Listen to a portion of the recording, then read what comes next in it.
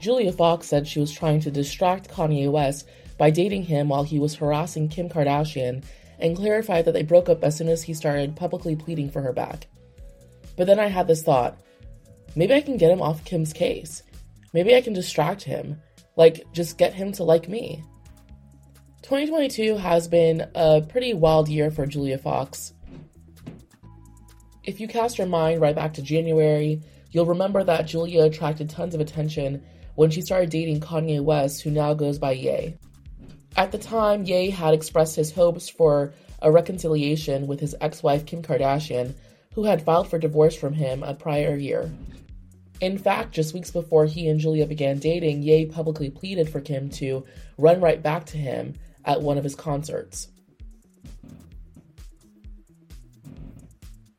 As far as we knew, the pair parted ways around Valentine's Day when Ye, who had been sharing regular posts about wanting to be back with Kim and their kids, sent the beauty mogul a truckload of red roses in another bid to win her over.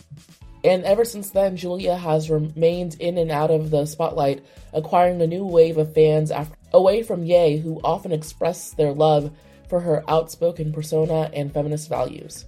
However, some people have questioned why the actor chose to date Ye, who more recently has sparked outrage for his anti-Semitic comments while he was harassing Kim. Now Julia has taken to TikTok to explain herself. In response to a comment that read, "I just wish you weren't dating a famously violent misogynist and anti-Semite," Julia said, "First of all, the man was being normal around me." She then added that she's long had love for the Kardashians because of their ties in the past. "By the time me and him got together, he hadn't been doing anything out there yet," she said. "The only thing he had done was change the name of the song to Come Back to Me, Kimberly. That was really the only thing when we met." Julia then claimed that she wasn't even initially keen to hook up with a celebrity again and didn't give Ye much attention at the start. "He was texting me, I wasn't really answering," she said, before claiming that Ye kept going and going. He was like, "You have bad text etiquette." And then I was like, "Oh my god, Kanye's yelling at me, what do I do?" she alleged. And then Julia claimed that she chose to date Ye in a bid to distract him so that he would leave Kim alone. "But then I had this thought," she said, "maybe I can get him off of Kim's case. Maybe I can distract him. Just get him to like me." I will say that month we spent together, he wasn't on Twitter. He wasn't on any forms of social media. He didn't even talk about his relationship she went on.